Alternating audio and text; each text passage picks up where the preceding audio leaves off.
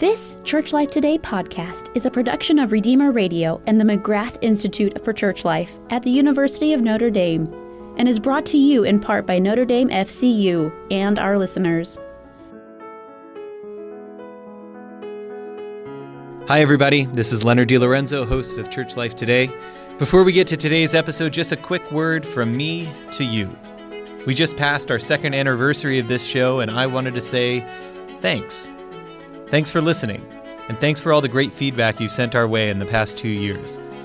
If you like what you hear in our conversations with pastoral leaders and scholars, please pass our episodes along to others. Everything's available online at redeemerradio.com/churchlife or on SoundCloud at Church Life Today. And if you live in an area where your local Catholic radio station does not carry our show, call your station, send them an email, ask them to take us on. Now let's get to today's show. This is Leonard DiLorenzo for Church Life Today and Redeemer Radio, a production of the McGrath Institute for Church Life. On our episode today, I welcome in a medical doctor and a professor of bioethics to talk about the developing situation surrounding the coronavirus. My guests are Dr. Christian Collier, Assistant Professor of Internal Medicine at the University of Michigan, and Professor Charlie Camosy, Associate Professor of Bioethics in the Department of Theology at Fordham University. Our conversation is taking place on Friday, March 13th, 2020. Christian Collier, Charlie Camosy, welcome to the show. Hi, Lenny. So, Dr. Collier, I'd like to start with a question for you. As a medical doctor, what are the preparations like for your hospital, for you personally, in anticipation of what could be a potentially rapid increase of coronavirus infections? Sure. So thanks for having me back on, Lenny. So I just wanted to start with maybe some background so everyone's up to date on the basics, if you don't mind. That'd be great. We are in the midst of a pandemic caused by a type of virus called a coronavirus. Coronaviruses are a group of viruses. They can infect both animals and people and cause illnesses of the respiratory tract. And they're named for the spikes that protrude from their surfaces, resembling a crown or the sun's corona. And at least 4 types of coronaviruses cause very mild infections every year, like the common cold. And most people probably get infected with one or more of these viruses at some point over their lives. But this coronavirus we are facing is an altogether new or novel strain that humans haven't faced before. This is bad because there is no existing herd immunity, and every infection is new and has the potential to cause serious disease in a larger group of people. As your listeners may know, we have faced serious coronaviruses before. 2003, I believe, in China, the severe acute respiratory syndrome, or SARS, went around and killed hundreds of people before it was contained. And the MERS virus was first reported in Saudi Arabia in 2012-ish, also was a coronavirus. This new virus we are facing has been named SARS-CoV-2, and the disease it causes is called COVID-19. So the medical community is working tirelessly to prepare. In medicine, there's an adage where we hope for the best, but prepare for the worst. And that's what we're doing. We are updating our protocols daily in both our inpatient and outpatient settings and doing what we can to anticipate the needs of our patients, students, trainees, and staff. So some of the practical things that we're doing for our patients is we're trying to anticipate canceling elective surgeries and moving non-essential visits in the outpatient setting off-site and moving them and being able to deliver health in new ways for people that don't need to physically come in through telemedicine, video visits, that kind of thing. And I just want to be really clear that the lay people are also and should be also part of these efforts. So your listeners are part of these efforts and can help us. Many of your listeners have heard the term flatten the curve with this pandemic, and I just want to take a minute to emphasize this. Please. So there's an estimate going around that like 40 to 70% of U.S. Americans will eventually be infected with the virus.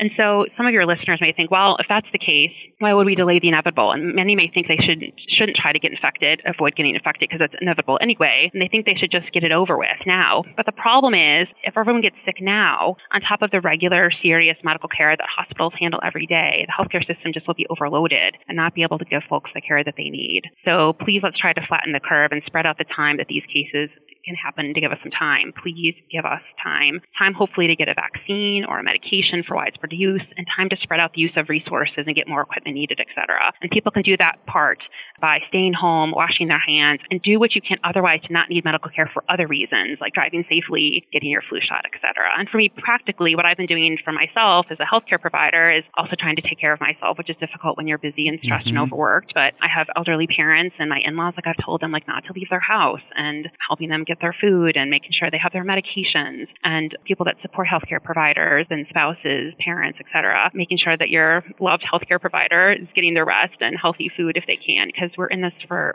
the long haul here. Now, Professor Charlie Camosy, like the rest of us, you've been paying attention to how this outbreak has been becoming more urgent, but I've noticed you're also watching how commentators and sometimes even experts are talking about this outbreak. So what are some of the key ethical issues you've been worried about or paying attention to in the course of this situation and looking ahead to what is to come? Well, I kind of cut my ethical teeth thinking about questions surrounding distribution of resources in a situation where we don't have enough of them. Mm-hmm. My first book was titled Too Expensive to Treat?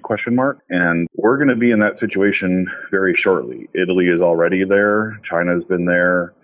South Korea in some ways has been there. But we have about, according to Ezekiel Emanuel, who just published this in the New York Times this morning, about 68,000 intensive care unit beds in this country and fewer than 100,000 ventilators. The best estimates are that 960,000 people are going to require hospitalization from the novel coronavirus. So we're just going to be overwhelmed, and we're going to have to make some very tough decisions. And I really admire healthcare providers like Dr. Collier who are on the front lines of thinking about not only how to do it, but then doing it herself. I mean, they're just amazing public servants. But one thing that has disturbed me, and you and I have talked about, is some of the discussions about how to do this are unjust and frankly ageist, right? So it's one thing to say that older people are less likely to survive, which is true. But it's another thing to say that all things being equal, younger people ought to survive before old people survive, which is the kind of thing I'm hearing not only just in the chatter, like on the internet, but also from like the protocols that the Italians are putting out there, talking about like, well, we got to maximize the number of quality life years added by intervention. Sometimes in the literature that's called QALY. And that's just not at all, especially how Christians thinks about this, right? We're not utilitarians. We're not just trying to maximize quality adjusted life years, whatever that might mean. We're here to serve the most vulnerable. And while that's complicated and in some cases so complicated it's tough to know what to do, one thing I think we ought to avoid doing is being ageist and just simply saying, well, people in their 80s, they're just simply not as worth saving as people who are in their 30s or 40s. Mm. So this was brought up. No, please do. Can I ask you a question about that? Just to sort of clarify. So I totally agree in what you're saying in terms of the principles of that equal value in terms of the value of the life of the older person and the younger person. But from a medical perspective, thinking about practically about older people, and oftentimes they have more comorbid disease and let's say lung disease, et cetera, and have sometimes a more prolonged sort of stay in an ICU or on a ventilator or such. Can you comment on that, how that may play into our decision making? It's not just age in terms of we value the life less or so. It's really the combination of factors that come into play when deciding when and how to use mechanical ventilation, for example, and sort of thinking about is someone likely to come off the ventilator based on their prognosis and their underlying disease. But also if we come down to a situation where there are limited, mechanical ventilators and use of them is rationed in some way, thinking about even the stay, could two younger people be on a ventilator in the time that one older person was on? So can you comment on that at all? Sure. How you think about that? Yeah. So I'm relying on a translation of the Italian from an Atlantic editor who is tweeting about this, but his translation of the Italian from his reporting from Italy, I guess, from their protocols say it may be necessary to establish an age limit for access to intensive care. This is not a value judgment, but a way to provide extremely scarce resources to those who have the highest likelihood of survival, which Dr. Collier, I understand you to be talking about. But then there's an and here, which says, and could enjoy the largest number of life years saved. Mm-hmm. So the Italian protocol is pretty clear. It is in establishing an age limit for access. It is invoking highest likelihood of survival. But then it is, very clearly, at least if this translation is correct, saying, and could enjoy the largest number of life years saved, which is the first one I'm totally on board with, and I agree 100% with.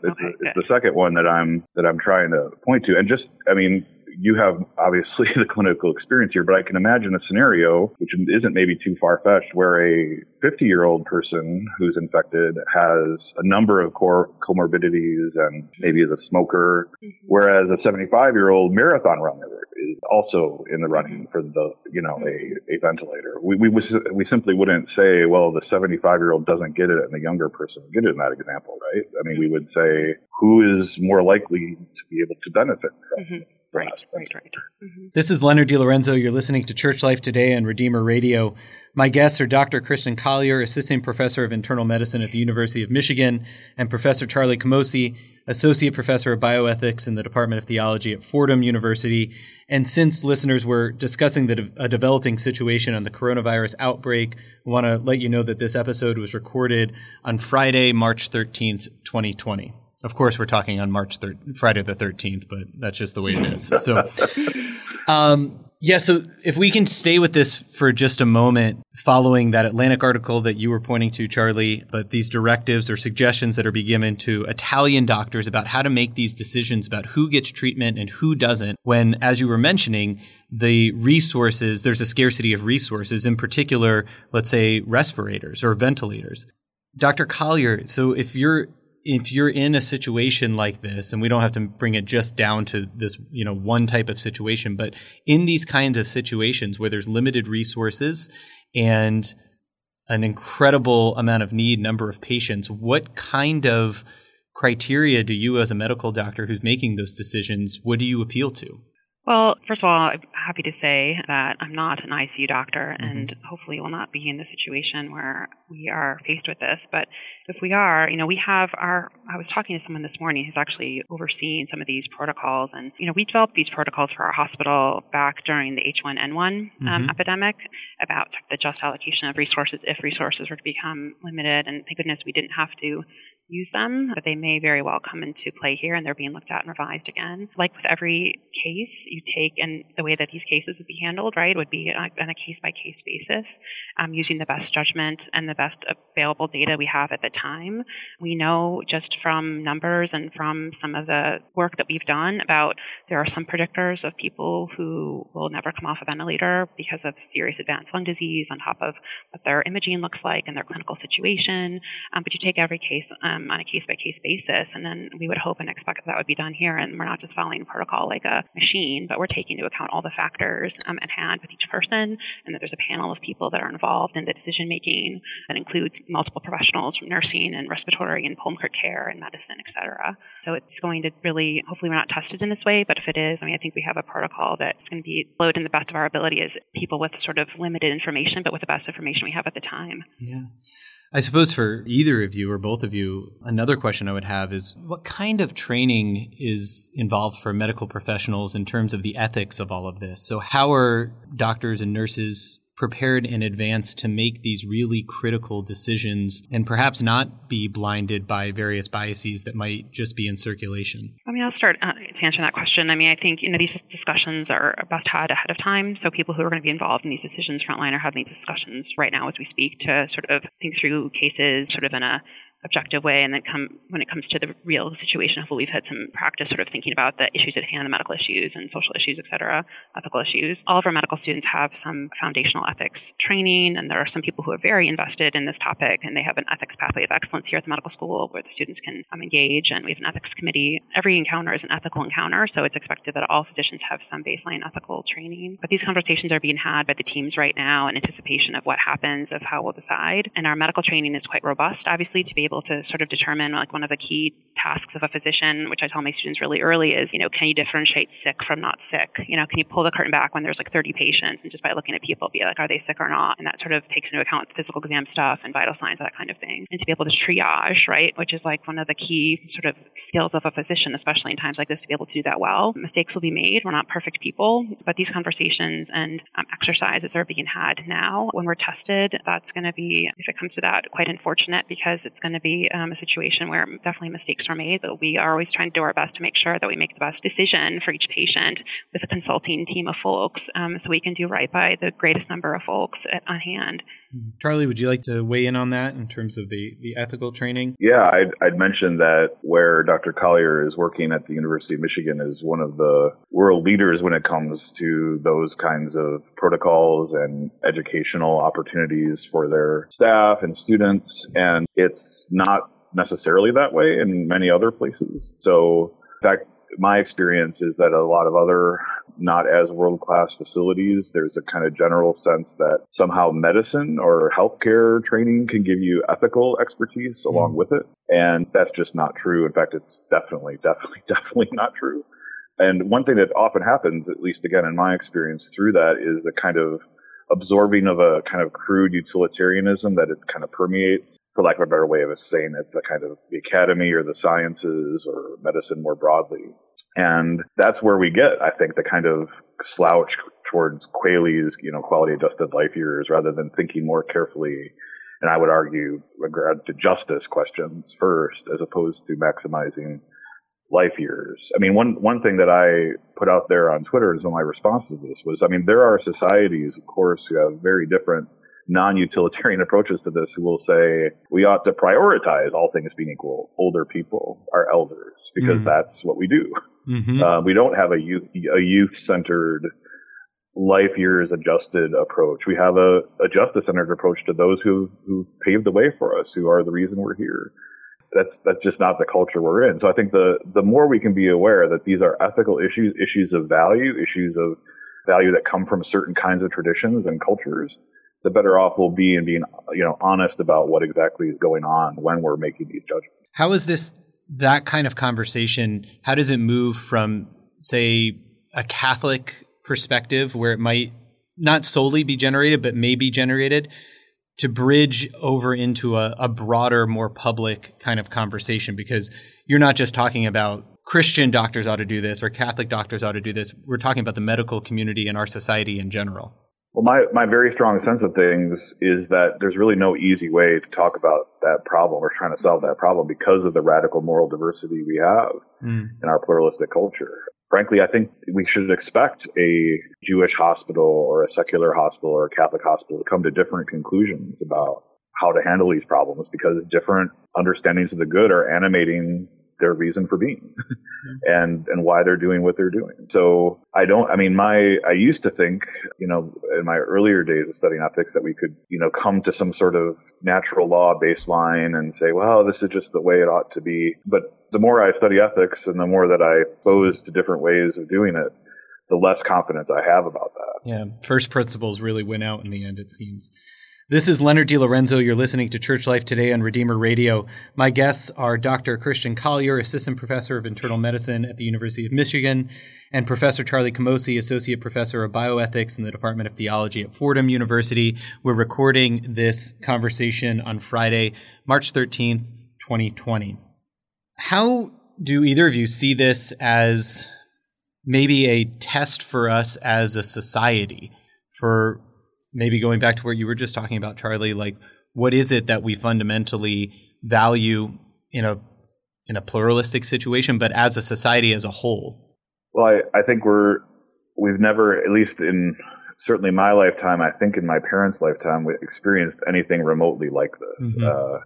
If the numbers that I'm hearing about are correct, we are going to have hundreds of thousands dead as a result of this. We're going to have the kinds of decisions made about who gets what that we've been discussing for the last 20, 25 minutes explicitly made out in the open in ways we never have done before. And so I think we are going to be faced with questions that get to the fundamentals of what we believe to be true. And I'm not one to predict what's going to happen with regard to such massive questions like that, but there's no outcome other than a fundamentally changed culture as a result of what's about to come our way. And how that's going to play out, I'm not totally sure. I think I'll finish with this. The thing that we have seen in other dramatically socially changing events like 9/11 is there is a moment, at first anyway, where there's goodwill and people come together. And that's what I hope we can take advantage of and do less sniping and hashtagging and othering, and more like, okay, there's an opportunity here where we all want to try to work together. Can we find some overlapping consensus anyway working towards solving this, and maybe also working so it doesn't happen again, or at least can be mitigated better? Yeah, I agree with that. I think it's going to be, if the numbers are even close to what people are predicting in terms of the death that we'll see, this is going to be an experience of death that I think a lot of Western Americans are not used to experiencing. I mean, I think it sounds maybe naive, but I think even in 2020, I think people are going to be shocked to see that medicine doesn't have the ability to conquer death. Death will come to some as a result of this virus, and it already has. And I think we're going to be reminded that there are limits to our technology, and that many of us have made an idol out of modern day medicine, and that will be challenged. And when our idols come down, that can be very painful. But when that happens, it's a time for us to be reoriented to who our true Savior is, who has come and conquered death once and for all, and whom we need to place our hope. So I suspect that I think we are going to be, hopefully in a good way, with the growth that can come out of this, have a realization of the limits of medicine. I think we are going to see how brave our fellow brothers and sisters are with selfless acts of love and charity. And I've seen it already with the folks here at the hospital. We have this new RICU, which is this respiratory ICU that's being opened on this floor of the hospital. And they asked the home care division, for volunteers to staff it. And I think there were about 30 folks that they asked. And they were expecting, maybe to have to really beg and plead. But 22 of the 30 said that they would. And the people that didn't either had reasons medically that they couldn't because of immunocompromise, or they just didn't feel like their ICU skills were sharp enough because they do more of outpatient time. That's incredible. But I think when we think about the time alone, too, I think about people who are being quarantined and isolated.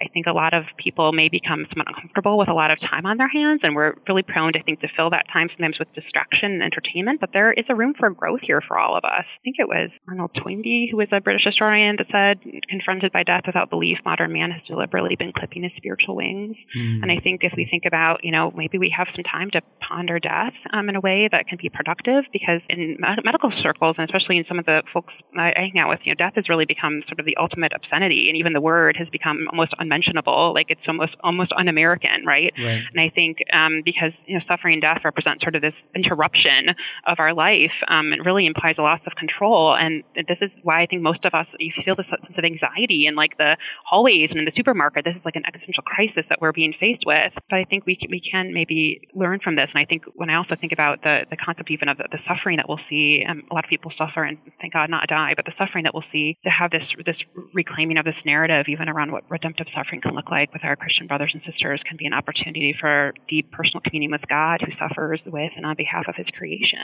What do you think is, either of you, the role of Christian witness in a time such as this?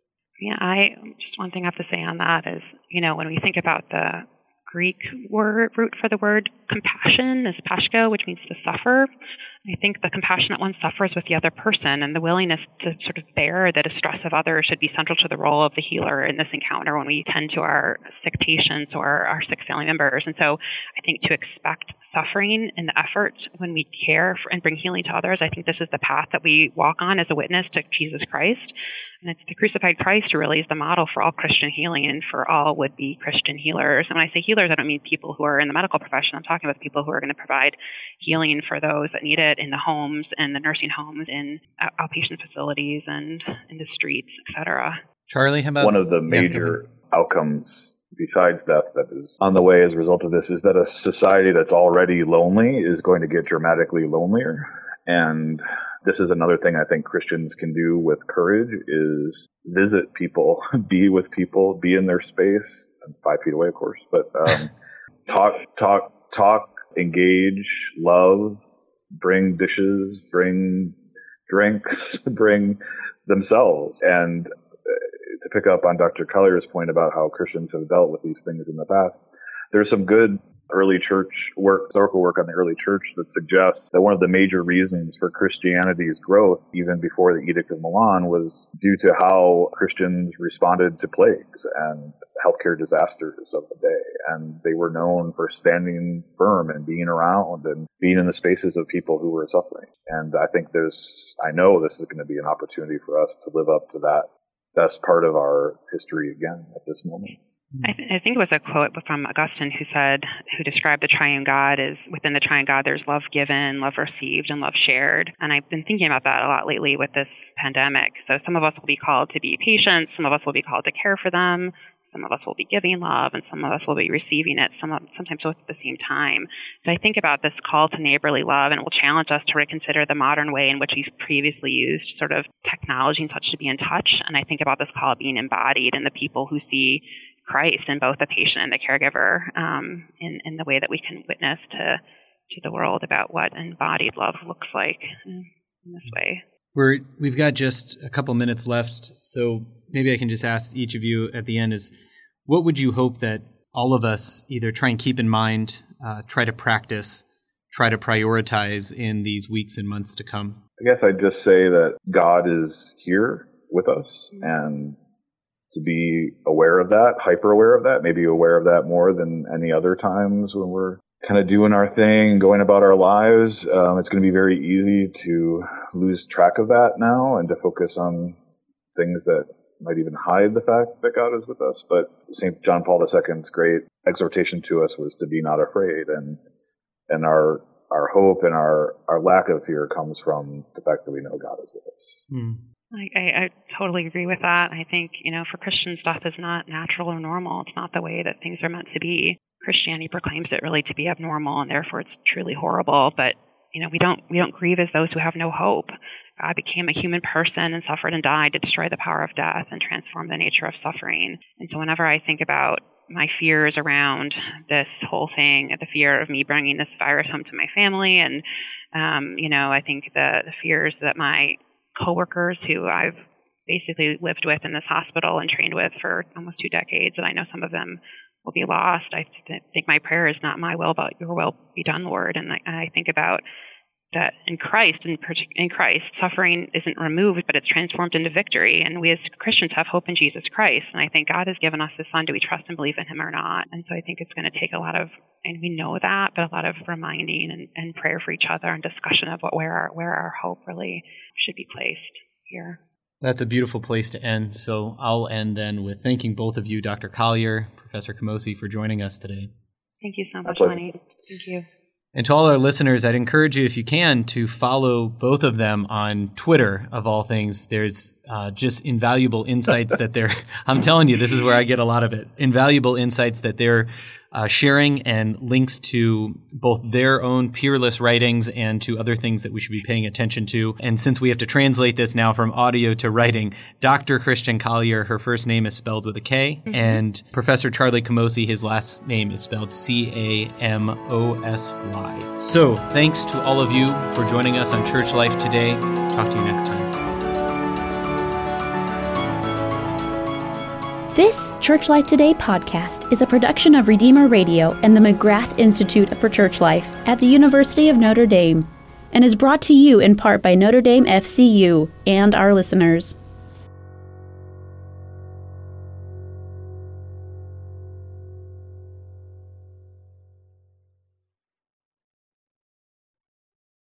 Does debt have you down? Are you worried about your credit cards, your mortgage, or keeping your car? Notre Dame Federal Credit Union can help. Our people are trained to be financial physicians. They can give you a checkup, help you to heal, and then stay healthy. Don't be embarrassed. It's why we exist. When your body is sick, you go to see a doctor. When your finances are sick, you go to see the friendly folks at Notre Dame Federal Credit Union. You already share our values. Why not share in our benefits?